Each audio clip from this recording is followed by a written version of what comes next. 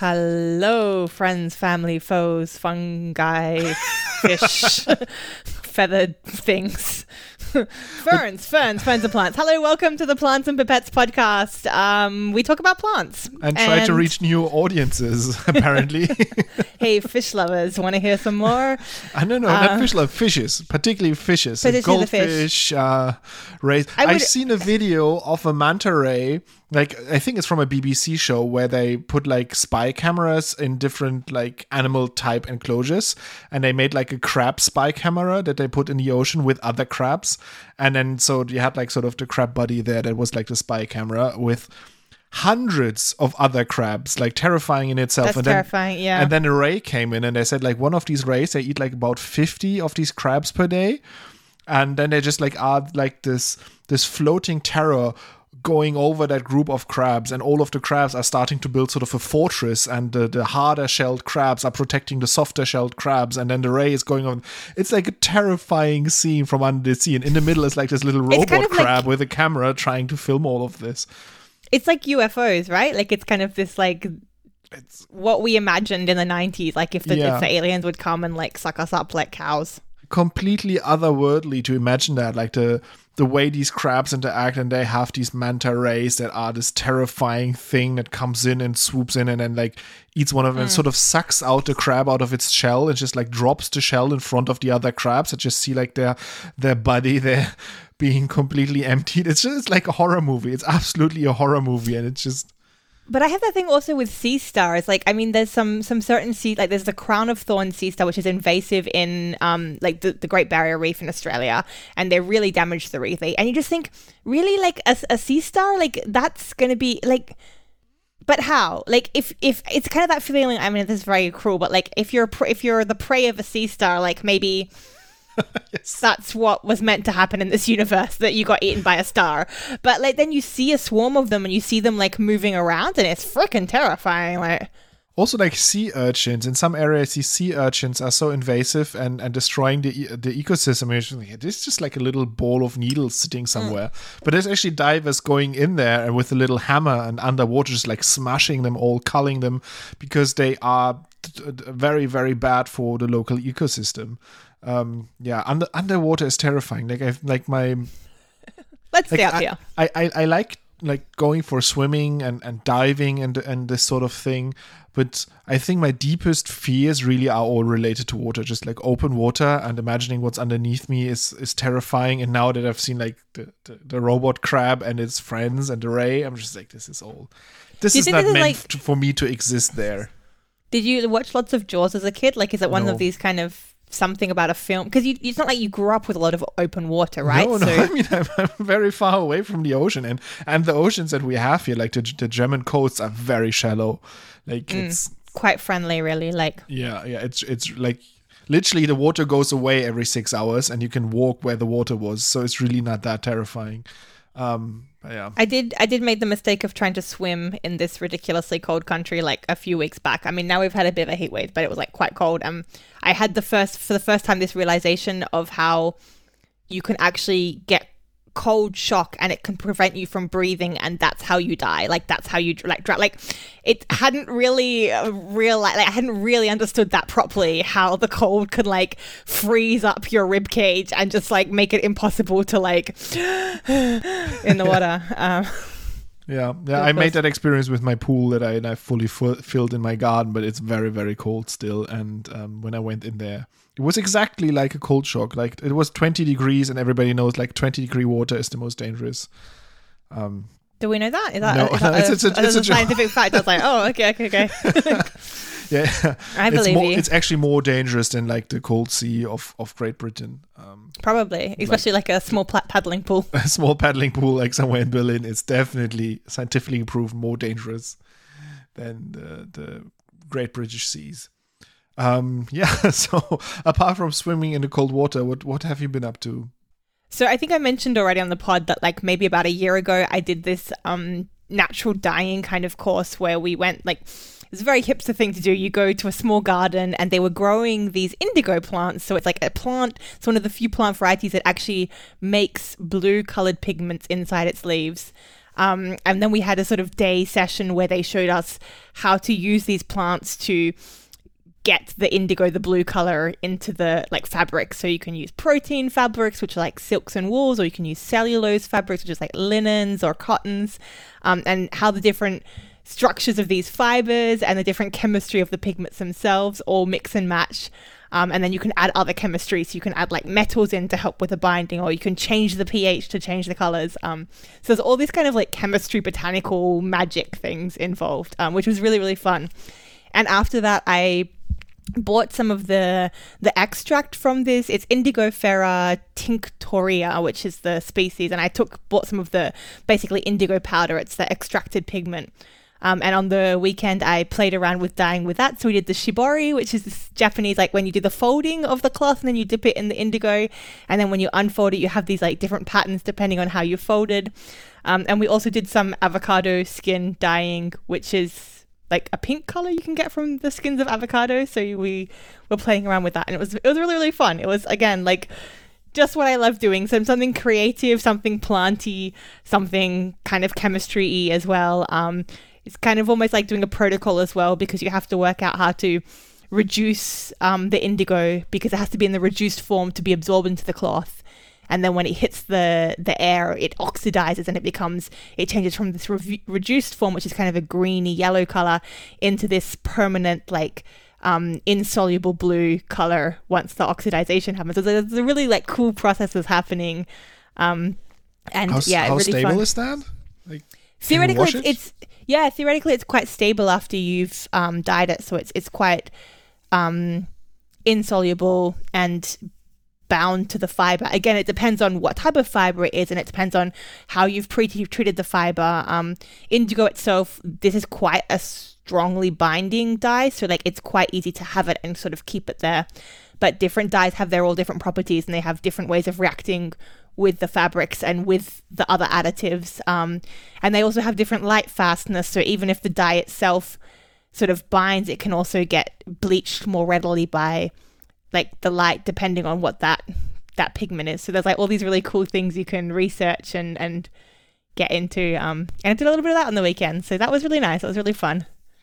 That's really exciting. Like I love doing some like hobby chemistry. I mean, my chemistry right now is like doing pool chemistry, and it's like I would say it's much less fun, objectively less fun than doing dyeing with clothes, but still, like I have to control pHs, and I have like a little test strip that I dip in there that tells me like the pH, the parts per million of the chlorine, and something is called the alkalinity of the water, which is sort of a measurement for the dissolved salts and how much buffered your pool is, essentially. So if you add acid to it, how quickly the pH will change, and will it like take a lot of acid because it's buffered so well, or if it will react very quickly to small amounts, and so on. And it's fun to play around with that, and then trying to adjust that and getting like the pH just right and everything. I don't know if the lesson here is that like we're very sad because we're like trying to find like chemistry or biology, like biochemistry in our normal lives, or if the answer is, hey guys, even if you leave the lab, you can still find biochemistry or chemistry in your. I think it's both. What's the answer? Yeah.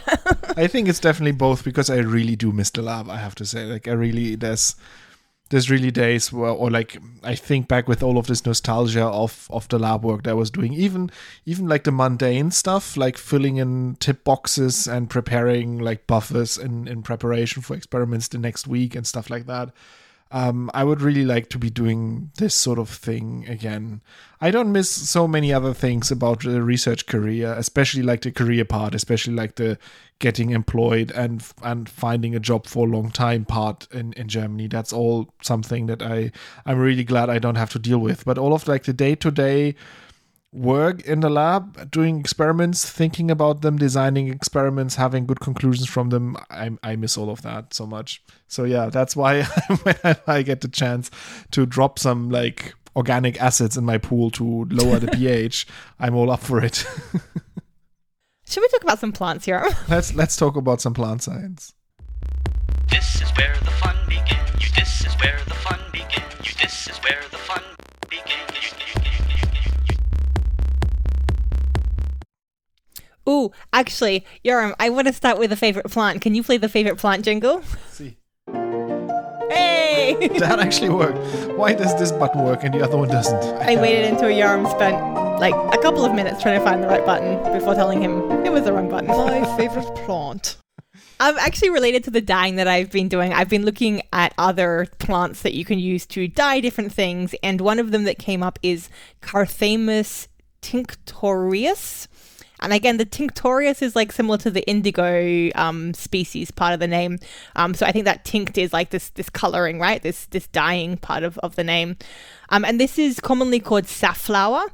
It also has a common name that is bastard saffron, which I think is a little bit rude as a common name. I know a lot of plants and animals have common names, which are like common duck or, drab bird. But yeah, bastard saffron is basically because it has these orangey bits which can look a little bit like saffron. So I think it can be used to fake saffron.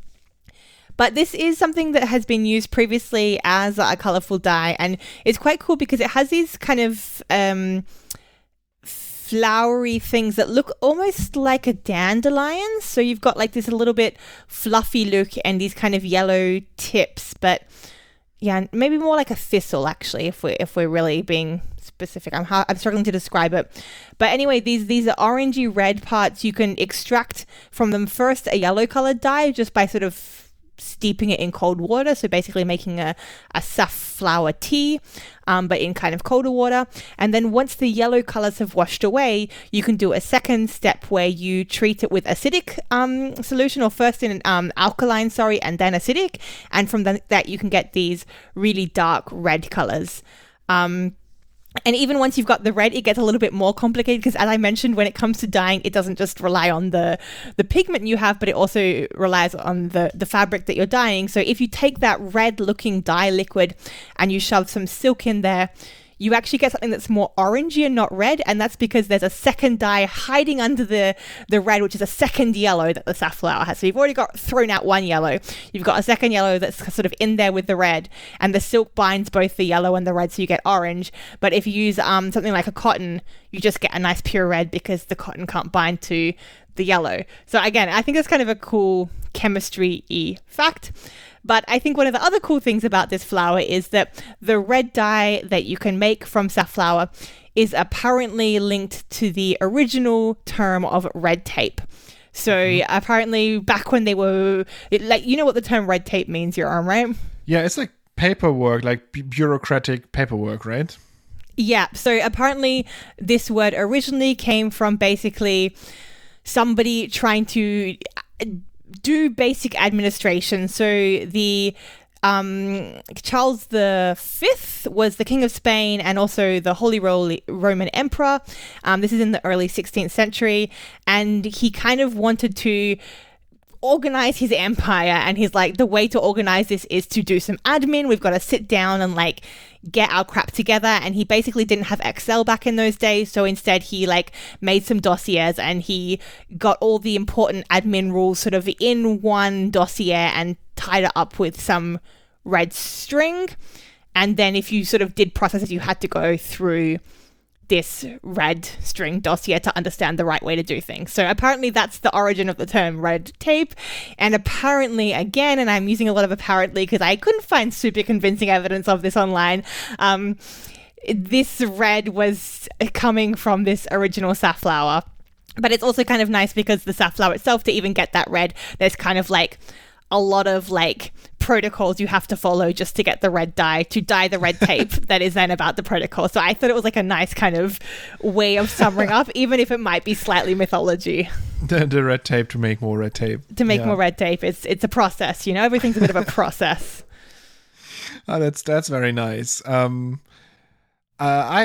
wrote a short thing as well. Like it's a follow-up to one of your stories. It's about eDNA. Do you remember eDNA and what you told us about it?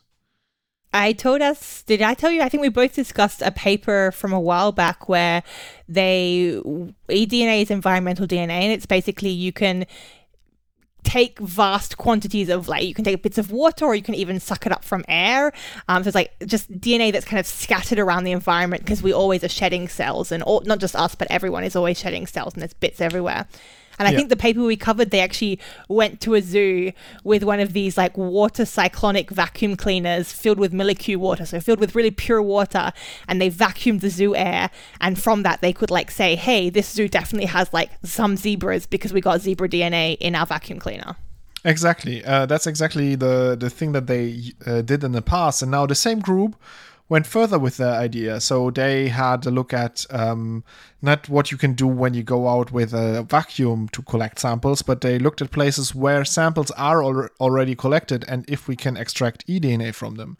And they found air quality stations where they essentially are big vacuums that is blowing air or pushing air through a filter, and then measuring like particulates in there, figuring out if like particulates are too high in the air, and you have to do measures and stuff, like countermeasures so like and pollution stuff that can be like, I think PM 2.5, these kind of like small particles that can get into the lungs and really harm people's healths, right? And I think this was in the United Kingdom. They went across the country to a couple of different of these air quality stations, took some of these filters, and even took some of the filters that they kept in storage in archives, and then did DNA extractions on them, and could find lots and lots of different organisms from these filters in there.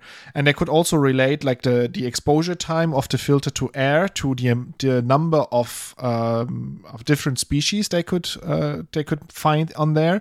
And with that, they sort of proposing including that in the protocol of measuring air quality, and also using that to measure biodiversity, because with this you can like track species that otherwise would be really difficult to find, because they might be like nocturnal or like very small or have weird habitats. But as long as they're shedding something in the air that can be detected by these filters, you can see the presence of these animals somewhere. And they could show that like they found lots and lots of like also plant DNA, for example, with obviously with pollen and stuff that was caught on the filters.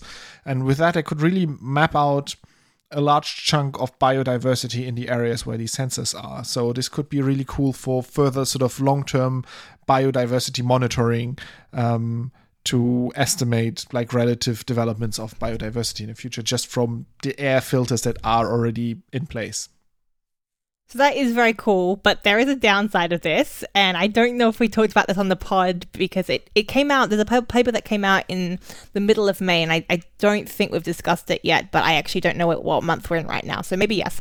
It came out in Nature Eco Evo, and it's discussing the potential ethical concerns of this, and this is the fact that if you're vacuuming up a ton of eDNA, some of that eDNA is going to be human DNA.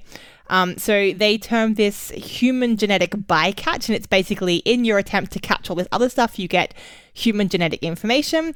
And they discuss that there are some ethical dilemmas regarding the consent, the privacy, the potential to surveil people, who owns that data if, you know, you've got these sequences that are arriving in these eDNA. So very cool technology, but as with always with the advancing technology, some things to consider there, I think. Yeah, that's actually a very good point. Like, I didn't think about that, but I don't know actually how the protocol works when they extract that DNA, and specifically how they are identifying it, because I imagine they don't do like a ton of whole genome sequencing. They will look like they will have some sort of PCR amplification step in there that amplifies certain regions that are characteristic. And I don't know how that particularly works and how you can then like get more information than there was a human, or there was like one of 4 different humans whose DNA we captured here, but rather than like can you identify myself from that sample or not? Like, I don't know how that works. So yeah, but it's definitely a concern. Yeah, that's so they definitely, like in this, they were saying, well, it's already easy to like you could see in their bycatch that there was like Y chromosomes already, so you could sort of already start to get down to like, is this male or is this female? Yeah, so they also found that some of the DNA that they got, the human DNA, was not like these small fragments. They also got like long read DNA, so they could do this single long read, and they got up to 148,000 base pair long. Oh yeah, that's quite long. That's quite a lot. They also got mitochondrial DNA. So basically they got something that was almost as long as the full mitochondrial reference genome. So I think, quite a bit is the answer. And not necessarily that fragmented is the answer. Yeah. Although, like in the eDNA paper, I just looked at that as well. There is particularly amplified the 16SR RNA, so ribosomal RNA, to target vertebrates. The COI gene, so a COI gene targeting invertebrates, and an ITS region targeting plants and fungi. So they were particularly amplifying just like a short stretch in there. So even if you can then say, okay, this ribosomal RNA is human, it's probably not specific enough to map like movement patterns of individual humans with that method. But I mean, you could do other methods on that. Like you can amplify other regions. Once you have the DNA extract, you could look for just long reads of humans and then map that out. But then you would also need like references. So like it's something for a dystopian future where that could be a big problem, and it's important to think about that early. I totally agree. But in terms of like paranoia and being like, oh, they're tracking my DNA and they're like following me everywhere I go, I think we're not there yet, because like most people don't have their full genome sequenced and stored and linked to their name. That's only like a small set of people that have that at this point. I think we've hit like a weird case where I'm more paranoid about something than Yoram. Like I don't think I'm personally paranoid, but I think it's not you. It's like one of your second cousins twice removed has to have done it, and then they can pretty easily work out. Like I think it's not. I don't know. Like I've listened to enough crime podcasts to think this is possible. I'm more afraid of all of like the 23andMe stuff, where people willingly like put their data in databases and. But do you know for certain that your brother or your cousin or your like grandparents or I don't know someone didn't do that? Like, yeah, I've got a lot of cousins. I'm not guaranteed that like one of them didn't do it, and if they did. Yeah.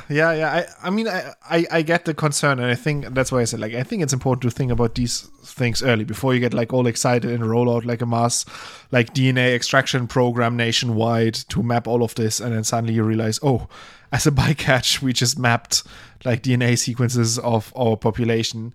It's important to think about these things early, but I personally right now see a lot of different scenarios where my data is in danger.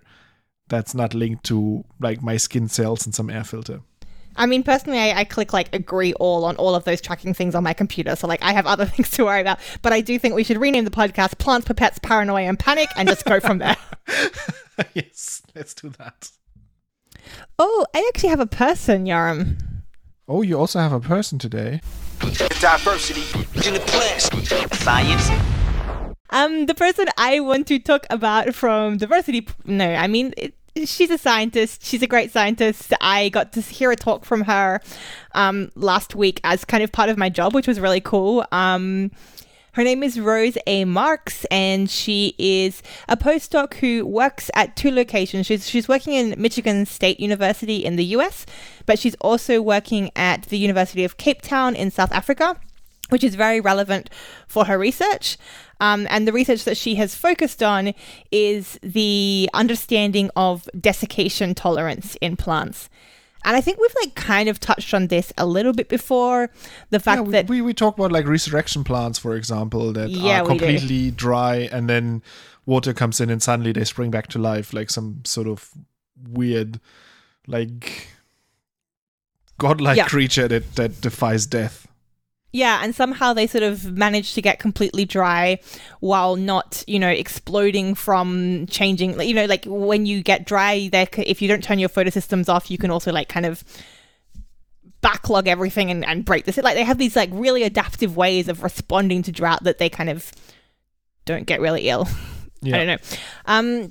So she was talking a little bit about this in the discussion, and like what I didn't realize is that there's a ton of resurrection plants out there. So I think we we most famously know this Rose of Jericho. So this plant that kind of forms a little spinifex like bundle, and then if you wet it, it opens up and becomes green in like a few hours, starts to grow again. But she raised the fact that, this is not a monophyletic group. There's representatives across kind of all of the different plant groups. So flowering plants, angiosperms, but also like ferns, lycophytes, bryophytes. This is these kind of mossy things. And it's about 500 million years of evolutionary divergence between these different events of desiccation tolerance. So it looks like it's kind of arisen independently in all these different lineages, that like different plants and completely kind of not related, as it were, within the plant group have worked out how to do this thing where they almost die, but they actually can come back again.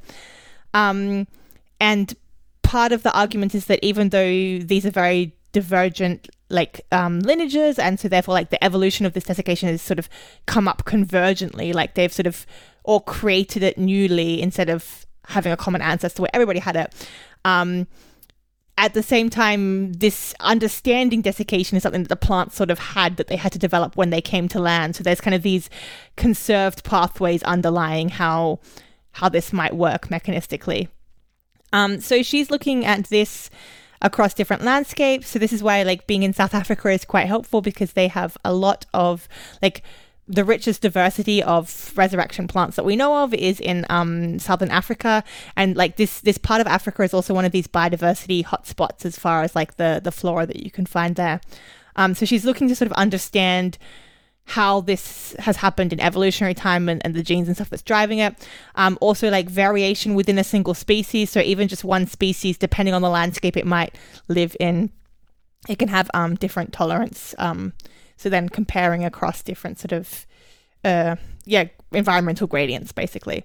So I think this is just kind of objectively cool work. But then on top of that, she's really interested and invested in understanding the lack of equity that is present in science. And this is something that you and I have talked about a lot, but I don't think we've talked about her papers so far. I think we haven't seen, or we've somehow missed them. And this is like specific to the plant sciences, so it's kind of like more relevant to the podcast and some of the other things we've talked about in the past on this topic. She had a publication in 2021 in Nature Plants that's called Representation and Participation Across 20 Years of Plant Genome Sequencing. And I think the title sort of explains what was done there. But basically they found that, yes, there's been this huge increase in the amount of genome sequence and the quality of the genome sequence, but there's still a lot of taxonomic gaps. And there's also a lot of geographic gaps as far as the nations that are publishing this. Unsurprisingly, it's basically the global north, as well as China, who are really focusing, like dominating in these fields. And this is despite the fact that the species that are studied themselves can have quite wide geographic distribution and also sort of evolutionary origins. And she discussed this in this paper in the context of, the past colonialism and what's driven this. So, for example, at that time, this is a couple of years ago now, the genome sequences were really dominated by China. They had done like over 200 assemblies, and the USA also over 200 assemblies. And then sort of like Europe as a collective continent, that's like also nearly 200 assemblies. And basically of the genomes that we had, that's 3/4 of them came from these three regions. So Europe, China, and the USA. And of course, comparatively, there was very few that came from, Oceania, but also South America specifically, only 9 assemblies at the time, and Africa, only 1 assembly. Having said that, a lot of the plant genomes that had been assembled did have, were native to, or also had this very high economic importance in these regions, so in Africa and South America, but they've been researched or sequenced by researchers who are not there. So they were having kind of a look at these patterns, and I think it's kind of what you and I would expect at this stage, based on what we've heard. But it's really nice to have this in a very nice data format. There has a really nice graphs in there, figures in there. So one of the figures, figure 4, it looks at sort of the disparities between where the species originated from and where the sequencing had actually occurred. So as I said, like nearly all of the crops that were native to Africa and South America had been sequenced off the continent. So basically by scientists outside of these regions.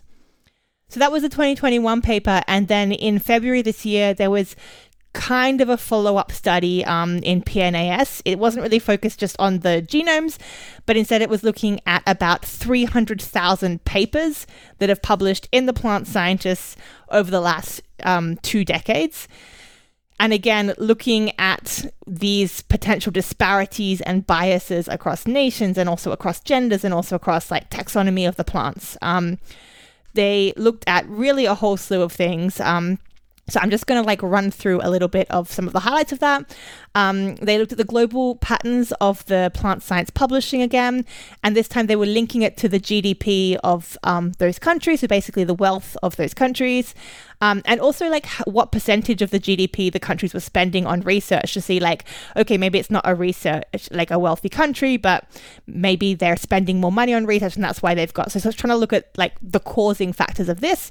Unsurprisingly, like the more GDP it is, that the more you can publish. I think we know that. But then they can say things like, well, also there's some outliers. There's some countries where like they don't have a very high GDP, but they are publishing more. So this can maybe be a clue as to, you know, what we can do to promote publishing the plant sciences. Also looking at like that research output on the basis of like population generally. So of course, you know, if we're looking at something like the US or China, these are huge populations. So is that what's biasing these figures? Focusing on things like where the research is being like undertaken in those countries. So is it like in more rural settings or is it in more of these like high density urban areas, which also means that you can get misrepresentation of different types of plants in different areas as well. That's also part of it. They also looked at collaboration, and I was actually a little bit surprised to see that like more than 2/3 of the publications, so 71% of the publications, were written by authors from just one nation. So that means there's no like international collaboration, and only 22% of studies were 2 nations and only 5% were 3 nations. And that's even when there's quite a high number of authors, so 4 or 5 authors on the paper. You just don't end up having that many international collaborations.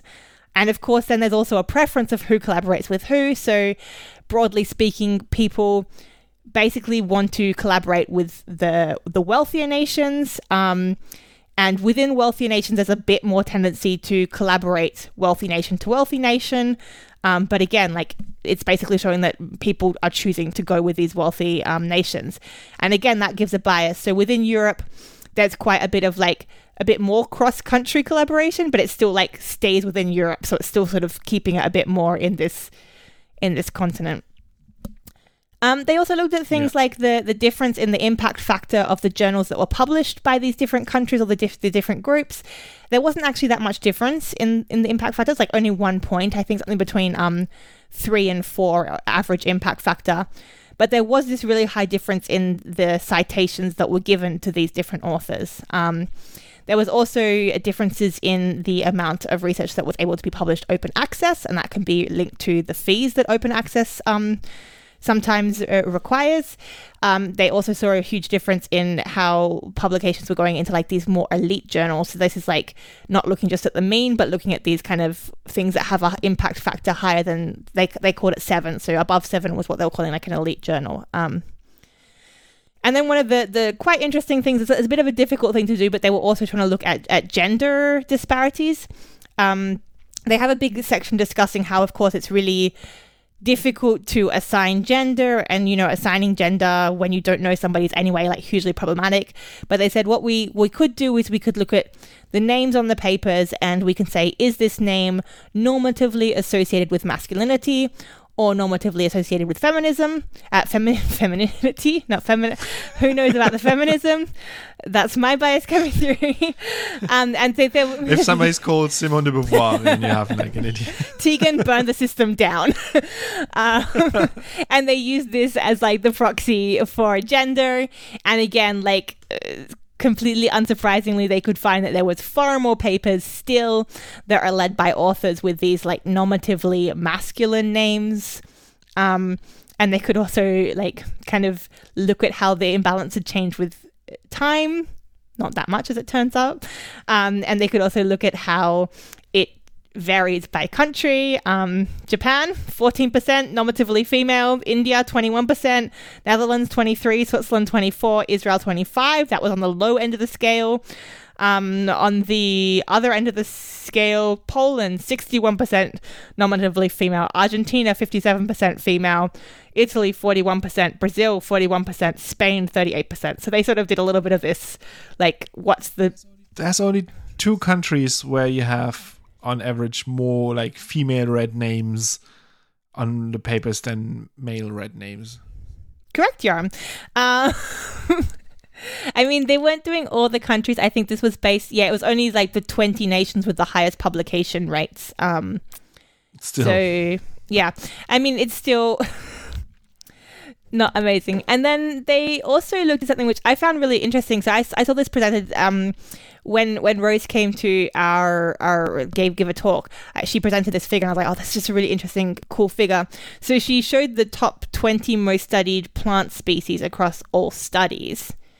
Yoram, do you have some guesses for what might make that top list? Rice, maize, wheat, tomato, tobacco. Arabidopsis. Is that counted in there? Like, it's all species, not just like commercial crop species. It's all species, yeah. Yeah, so Arabidopsis, then Chlamydomonas reinhardti. Oh, no clammy. I think we're not including fake plants. Okay. But basically, you got it. I mean, so yeah, Arabidopsis is by far the most. Like, I think the next one is wheat, and that's got 5,000, and Arabidopsis 30,000. So it's like 6 times more than the next one. So like Arabidopsis, wheat, maize, tomato, rice, barley, soya, apples, tobacco, Brassica napus is one of the oil things. Solanum tuberosa, potatoes. Nicotiana benthamiana, that's another like lab plant. It's kind of so like it's literally all the things that you would expect. It's basically the valuable crops. So that was really interesting to see. But then they also did a figure, and it's figure 7 in the PNAS paper, where they looked at how this changed by country. And then you can sort of have this idea that, you know, USA, China, Japan, Germany, Canada, Australia, Spain, Israel, these are these kind of top publishing countries. And they are all really focusing a lot on Arabidopsis, and then usually a couple of crops that are quite valuable to them. So like, you know, Australia is really into the wheat research. Germany, you really like barley, apparently. Who knew? USA, maize. Not a surprise there. But then if you look at different countries, you see that they have some focus on other species that might be particular to them. So in India, the top published species, even higher than Arabidopsis, is Cicer arietinum. Do you know what that is? No, I can't even, like, is that chickpea maybe? That's chickpea, exactly. So like, again, it's a really important crop, and it's an important crop in that region, but not making it past Arabidopsis. So you can again see that there's like not just this imbalance, but there's also this like imbalance based on sort of important by those country, and then, you know, more niche plants like the ones that are relevant locally tend to not be studied at the global scale, but get studied, you know, a bit more at the local scale, which is obviously then really problematic if the dominant scale is just focusing on Arabidopsis. And again, we love Arabidopsis, but yeah, I don't know. Like, I think it's all a very complicated issue. I have a really hard time of like pointing fingers and being like, this is where like this and that country or institutions or system is wrong, because like, of course, the research about like locally important crops is done locally, because if it's not local, then we also have a problem with it, because we say like, look, the countries with all of the money, they do the research of the local crop that's not even growing there where they are. Like they're sort of taking away the results and the funding and all of the stuff from the countries that actually grow the crops. So it's really like it's more complex than that. And then also there's the whole thing about like, isn't it sort of like a necessity that, or like a responsibility of countries with a high GDP, so rich countries, to spend a lot on the research that then everybody can use the results from and build their own stuff on, instead of saying, oh yeah, this crop is not important locally here in Germany, so screw it, we're not doing anything on it. And then the countries with the small GDP, they can't afford to do all of the research.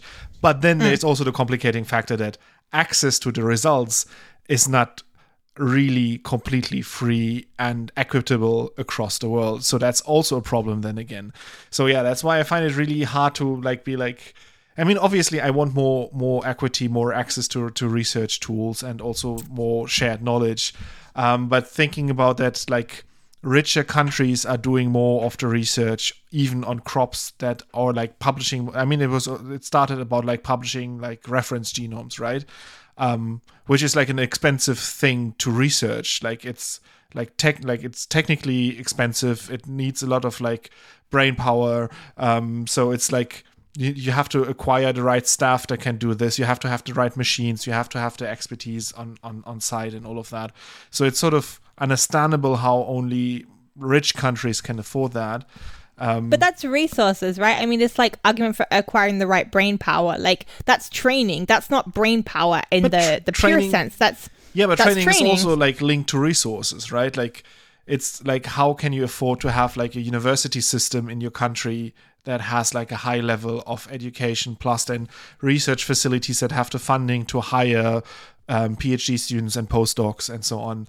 And if you don't have all of that, then like, it doesn't mean that the people locally are stupid, but they just don't get the opportunity to use their brains because they don't have the support infrastructure. But that's part of the argument about like these opportunities should be spread then, right? I mean, that's kind of the argument. But I think, like, to me, I think it was like one step more basic than that. It's just like, you know, if you think about the most important crops in the world, like for me, I can very easily think like potato, rice, maize, wheat, but I'm less likely to think about things like cassava or plantain or like chickpea or like these other things. But in other places, they are providing a hugely important part of nutrition. And also, like, you know, in the context of change, we do need to think about how we diversify and what our options are. And, you know, and I think like the problem is that like if you have the system where it's biased towards Arabidopsis and wheat, it also means that then if I see a paper that is on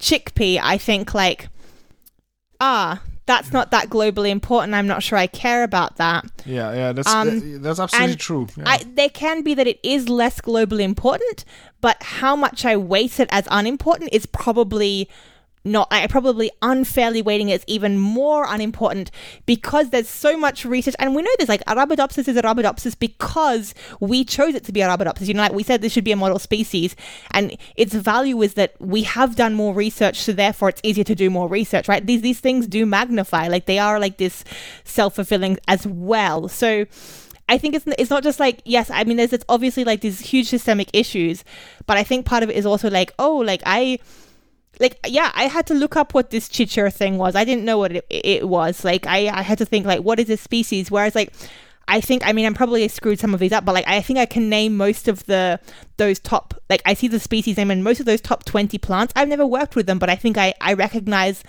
the scientific name. But, like, yeah, I couldn't tell you what cassava was necessarily, I don't think, what the species name was. Yeah, I also don't know. But I mean, in the end, you're right. Like, what really would help is like a redistribution of the resources so that everywhere around the world there can be the opportunities to do the research and then to focus on what's locally important. I mean, also like in plant breeding, it's like a huge thing that even though like everybody's researching wheat, there's a huge variety in the different wheat cultivars. And like something that you grow in the south of France, you can't grow that in northern Germany, and that's all within Europe. And then if you think on a global scale, you have even more of these like incompatible cultivars to regional climates. And so it's even more important to have like a wheat research institute or breeding institute for sub-Saharan Africa, for example, if they want to grow wheat there, that they can't just take, like, even if Germany would donate all of their wheat grains, they are probably not well adapted to the local climate. So you first have to like empower them to do the research there, to breed the varieties that they need, or even breed different crops that they need. And in the end, it would be better to redistribute a lot of the resources and empower them. I do kind of get what you're saying. I mean, the problem with all these papers is like when you start looking at it, you're like, oh my goodness, this is just like such a deep, it's clearly systemic, it's clearly a deep rooted, like a long lasting problem. It's building on itself, it's self-fulfilling, it's like expanding. I mean, it's a bad what's C the word. answer? Like it's capitalism. That's the problem. I mean, what's the answer to this? But I mean, I still think there is value in looking at these papers, even if you're like, yeah, I'm not surprised that I'm not surprised there's more male names than female names, but like it is interesting to see how it's changed over time. I was like, I'm not surprised that like all this is happening, but it is interesting to see like the collaboration thing. It did surprise me. Like 70% of people are only in their like same country. This, I was like, oh, I thought we'd moved beyond that, especially like this was like still interesting to sort of see how far. Although like coming back to red tape, I can see how hard, like just remembering my like research career, how hard it was to like do anything with finances and funds and exchanging it, and then doing it across country borders, even within the European Union, was a pain. And then if you imagine that like outside of the European Union, and then you can quickly see how it's just like the easier option to have sort of maybe like an informal cooperation, but not like a fully fledged collaboration with like another place. And it's terrible. Like it would be objectively better if more of this collaboration could happen. Well, again, I think that's the thing. I think that's like always the thing of the bias. It's like nobody's saying there's going to be knowing it's going to be an answer to it, like, and give it a solve. It's not a solve. Like, it's not something where it's like, oh, now I know I can solve this. Like there's other reasons and they can be shit, but there's other things behind this. Yeah. But we then have to admit, we have this idea of how science works, and science works. We go to conference, we share ideas, we set up collaborations. Actually, we don't. As it turns out, we like collaborate with our next door neighbor who's also German, and like is in the same lab as us. Like that's the answer. And we even if we're not solving it, we have to at least go into the world acknowledging that we have this platonic ideal of what we are as scientists, and that's not necessarily what we are. And I think that's at least a starting point, right? I mean, it's like it's still interesting from like I was surprised by that 70%.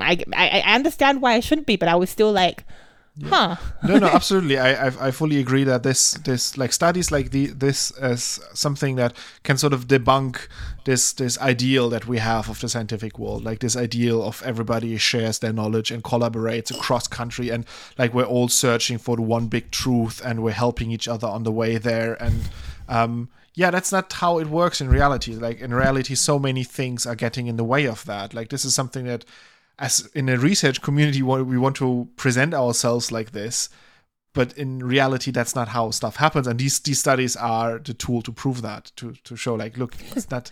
I think So we went a little bit into plants, pipettes, and paranoia again. I mean, I wanted to be like a bit upbeat. It was really nice. I really enjoyed this talk. So this is again a reminder. Rose A. Marks is the name of a scientist. Like I think she's doing cool research both in this understanding of these biases and these like inequalities, but also the desiccation stuff is really cool. So definitely check out her research page. But yeah, I don't know. I think it can all. I found it really interesting. I found like this is cool and interesting. I mean, yeah, absolutely.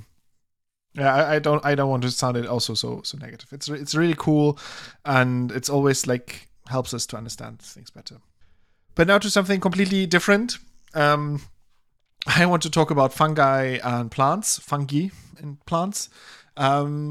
And so like I wrote down a very basic sentence, and it says like some fungi are symbiotic to plants and some fungi are pathogenic to plants. So some fungi help, some fungi harm. And a group of researchers was trying to understand better what's going on there. And here is where it's analogy time, and I came up with an analogy to understand what they were doing in this paper. So if you imagine you have a house, the house is a plant, and you want to understand how people get in the house that shouldn't be there. So not the people who live in the house, they are sort of part of the plant, but people like locksmiths and burglars that can both open the doors to get in there, but they have very different like objectives there. The locksmith help the people who are locked out, and the burglars want to steal your stuff. And now you want to understand how do they get in there, and what do they do? And then and you are a person that looks at it from the outside and you don't really understand how tools work. So you just like open their bags, tip them out, look at all of the different tools that they have, and then you start to compare them and figure out like what tools look similar. You find like tools when you press a button, something spins at the front, and you find a tool that's like sort of like flat at the end. I want one that goes like weep weep weep. Yeah, a tool like that, for example, or like a long piece of wire. And you look at these, and one of them is just a rock, also. Yes. And so you find things with very similar shapes, and so you conclude that they seem to be using very similar tools to do their work. And this is what the researchers did with the fungi as well. So they used artificial intelligence, AlphaFold 2, so this like protein structure prediction tool, and looked at like two very distantly related species of fungi and all of the proteins that they have, and just the protein sequences. And then they used AlphaFold 2 to predict what these sequences look like in three-dimensional shapes. And then they compared them. Just two different species? I think just two main different species, or like two families of species. Like one bad one and one good one. Exactly. One pathogenic one that creates the so-called fold proteins. These fold proteins played a role, for example, in the wiping out of the Cavendish banana, something we talked about in the past, like a fungal disease that attacked the banana plants and killed them. And so this was this pathogenic group, and then they had like, I don't remember the species name of the symbionts, but they were like a nice fungus that plays together with the plants. And what they found when they looked at all of the protein sequences or structures predicted by AlphaFold, that the good guys, the symbionts, they have a group of proteins that looks very much like the fold proteins of the pathogens. And we know that the fold proteins are important for the pathogens to attack the plant. And apparently the symbionts have something very similar. And the researchers had to use the AI to look at that, because because they were so distantly related, they couldn't just compare the direct protein sequences to one another, because like they were very different. They would not properly align, but sort of the end result of the protein looked very similar. It's like you get the tools from two different brands or made from two different metals. So if you look at them from a very close point of view, you're looking like, oh, this one is sort of a different steel than the other thing, so it can't be the same thing. But then you look at it from a bigger picture, you see, oh, they're both pliers. They're just like with different colors and different steel. So when you look at the material, they don't look anything like alike. But when you look at the function, what they do, both of them are pliers. And this is how they looked at the proteins. I was thinking like one of them has like a long strip of paper that they like origami fold into a rock, and the other one just has like a bit of paper they scrunch into a rock, and it's both a rock. Oh yeah, that's also a very good analogy. So you thank you, Yano. And then if you look at the creases of it, like the origami and the crunched up things, the creases look very different. So you're like, yeah, this can't be the same thing. But the end it's a long strip of paper. Still a rock. Yeah, and the end shape is a rock. Yeah, a paper rock. It's probably like a terrible tool to break a window, but apparently it works. So the findings of that indicate that if you want to like shape your house in a way that it's easier for the locksmith to get into, to help you to get in there, it also means the burglars have an easier time to get in there. So if we breed plants that are more susceptible to symbiotic fungi, probably we're also opening the door for pathogenic fungi to have an easier time. So that makes it much more complicated to have like a straightforward breeding approach where you think like, oh, we realized the good guy fungi, they use these proteins, so we breed a plant that adapts very well to these proteins, and then the two can play together, because then inadvertently you also make it much easier for the pathogens to get in the plant. And so now the researchers are actually looking into the function of these different proteins that I identified to figure out if they can distinguish them at a certain like level of detail, and figure out, okay, they on the overall structure look very similar, but maybe they attack different receptors on the plant, and therefore this is where you can then direct your breeding efforts at, and to make plants more happy to play with the symbionts while knocking out the pathogens. But I found it all very cool that they like use these predictors now. Like we've talked about it in the past, that it's like really cool to predict these protein structures. And in itself, it's a cool tool. But now they like building on top of that and doing like comparative research with that, and I found that very cool. Yeah, that's really interesting, actually. think it's a bit like there's not really a nice, neat solution at the end there where it's like, okay, but the solution is this, but. Yeah. And it also shows that like these fungi, they're very, very like far away from each other on an evolutionary scale, and still like evolved into like very similar tools to get into the plant, which tells us something. But I guess that also makes sense in the context of like the plants are not really trying to make it easy for everyone to get in, right? So that's kind of one of these like. Yeah. So it's sort of probably one of the easiest ways to get in the plant, and so like multiple fungi came up with the same solution. The paper is called "A Pathogen Effective Fold Diversified in Symbiotic Fungi" from Albin Tullet et al., published in New Phytologist. That's open access, so you can read the whole thing. So the final story that I brought today is now a study that wanted to figure out what drives the mutation rates particularly in trees here. So they wanted to know if a fast-growing tree makes more mistakes sort of while growing, and so has more mutations in their DNA than a slow-growing tree. Sort of like is somebody that rushes cell division prone to more mutation, and mutation can be good and bad. Which you'd expect, right? Like I would expect, like if you're going to reproduce fast, so who cares if you ruin the rest of your body while you're, like, as long as you get the reproduction bit right.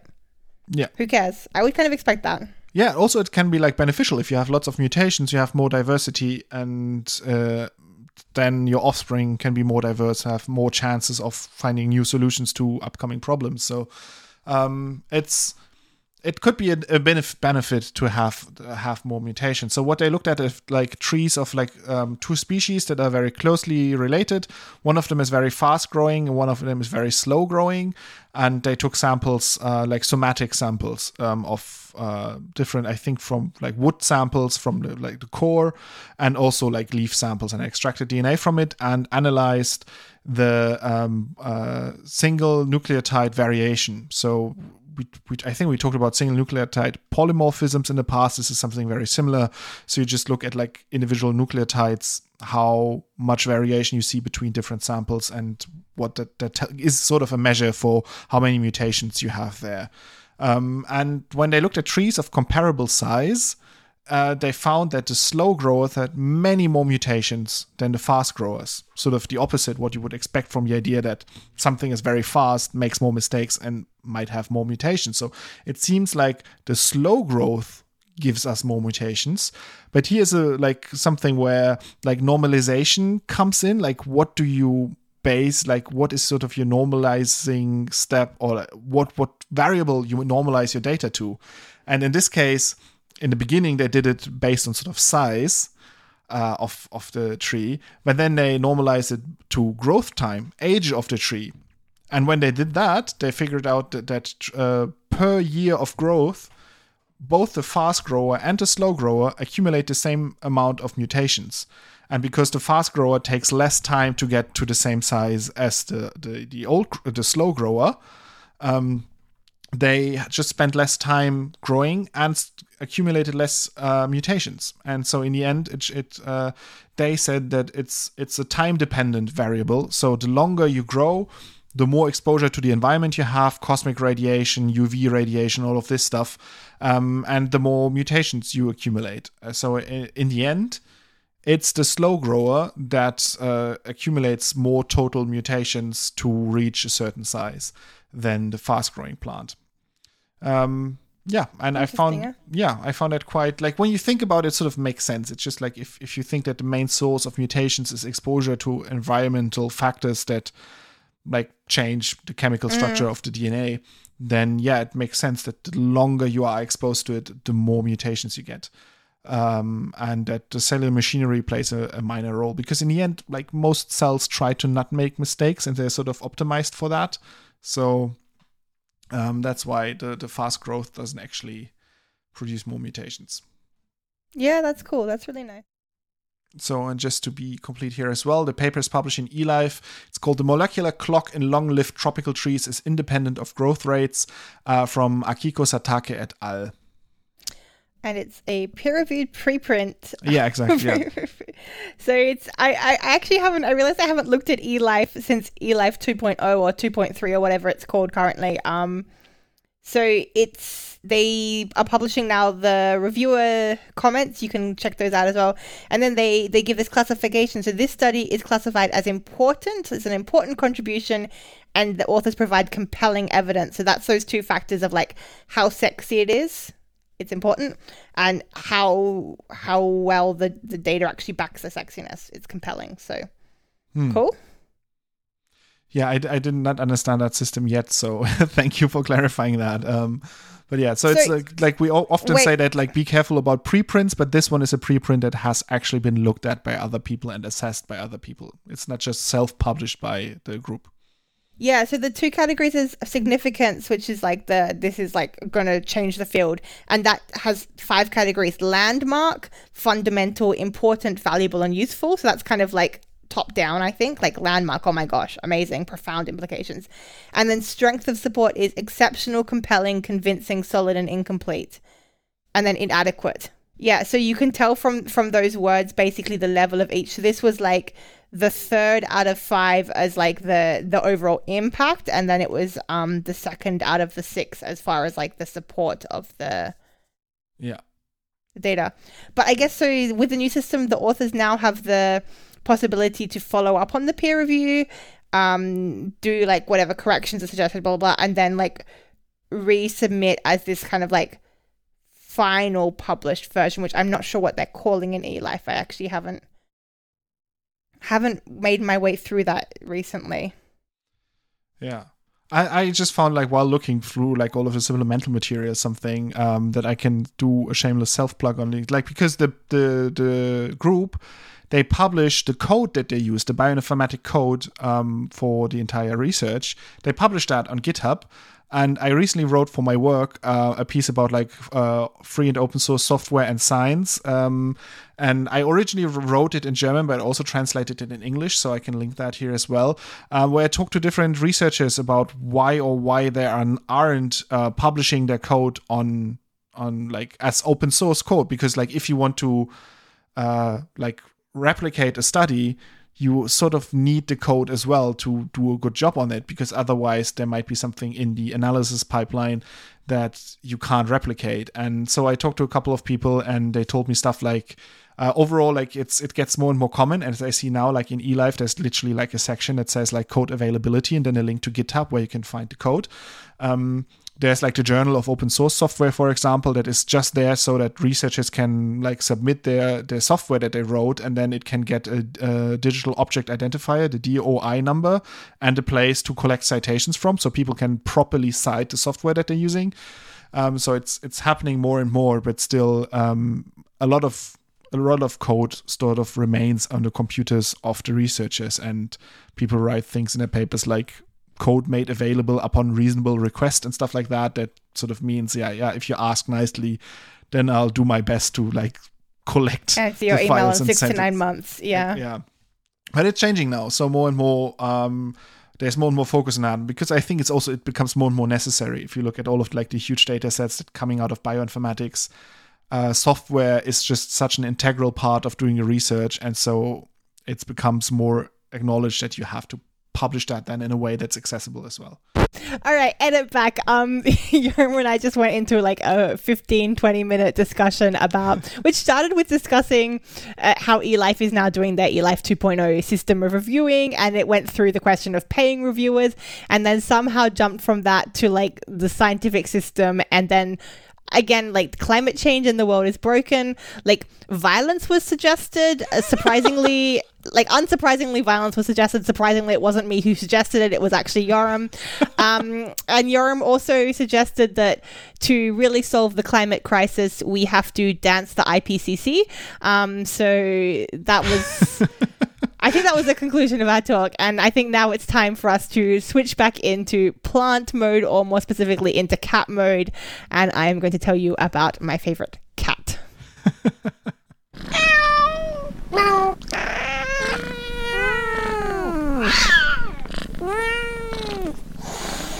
Cat fact. The cat of the week, of the month, actually of last month, is Xenohila truncata. As you might have guessed, it's not a cat, but you can also notice that there is in fact the word cat in the species name, which is a lot closer than Yoram usually comes to an actual cat. Xenohila is actually a frog. It's a tree frog that is found in Brazil, and it's a very special frog because it might just be the first frog that is involved in the pollination of a plant. Not just the first frog, but the first amphibian in the whole bunch of things that croak and slime and hop. I think those are the main attributes of amphibians as a cluster. Sliminess, really. So this guy has been sort of reported on. It was at the 1st of May, so as I said, like 2 months ago almost now. But scientists observe this frog going into the eating, like it's a fructivore, which is kind of also a weird thing for a frog. Frogs tend to, eat bugs. That's kind of their jam. This one likes to eat fruit, and it also likes to eat nectar, so it's also a little bit of a sugar addict. And it does this in the milk fruit tree. So scientists observed that this frog was going into the flowers of the milk fruit tree, and it was coming out and it had pollen kind of on its back.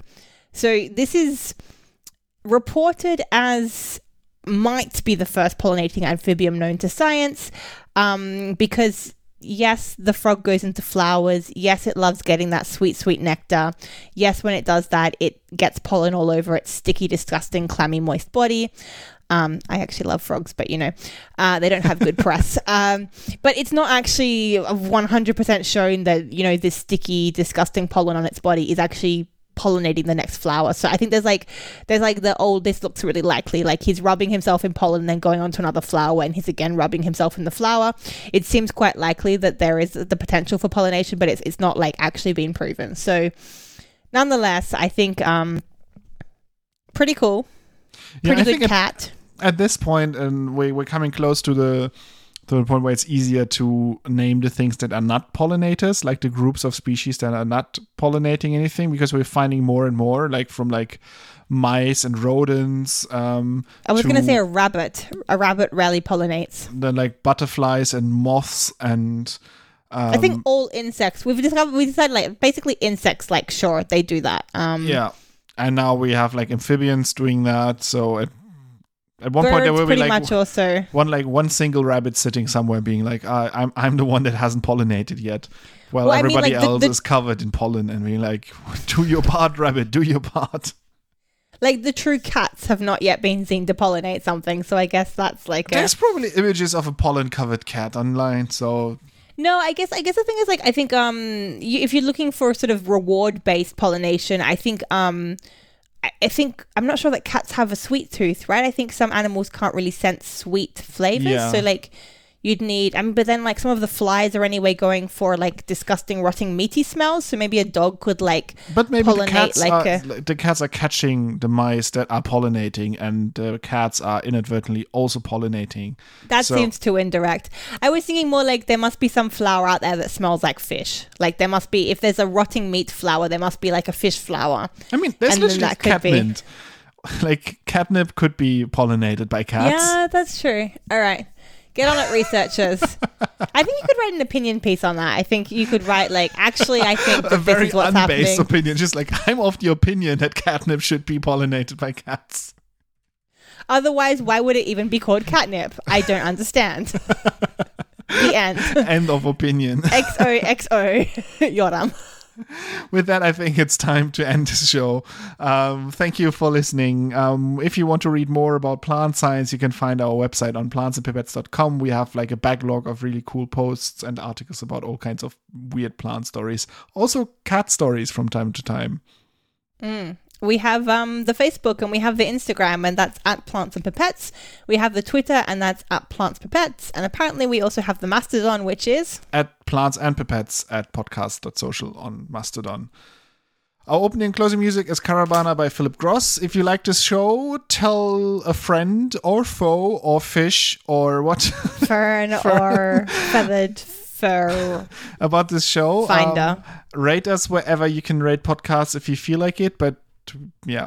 And I wanted to make like some sort of comment about like ass call to action ever. You know what? Like live your life. We'll be happy.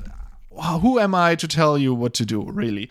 We actually don't even know you exist. You know we exist. We don't really know you exist, to be honest. Like, we're talking. How's that for your self-esteem? We're talking into the void, and the void sometimes rates us back, but so please, void, rate more. Anyway, have a good time. Talk to you soon. Goodbye.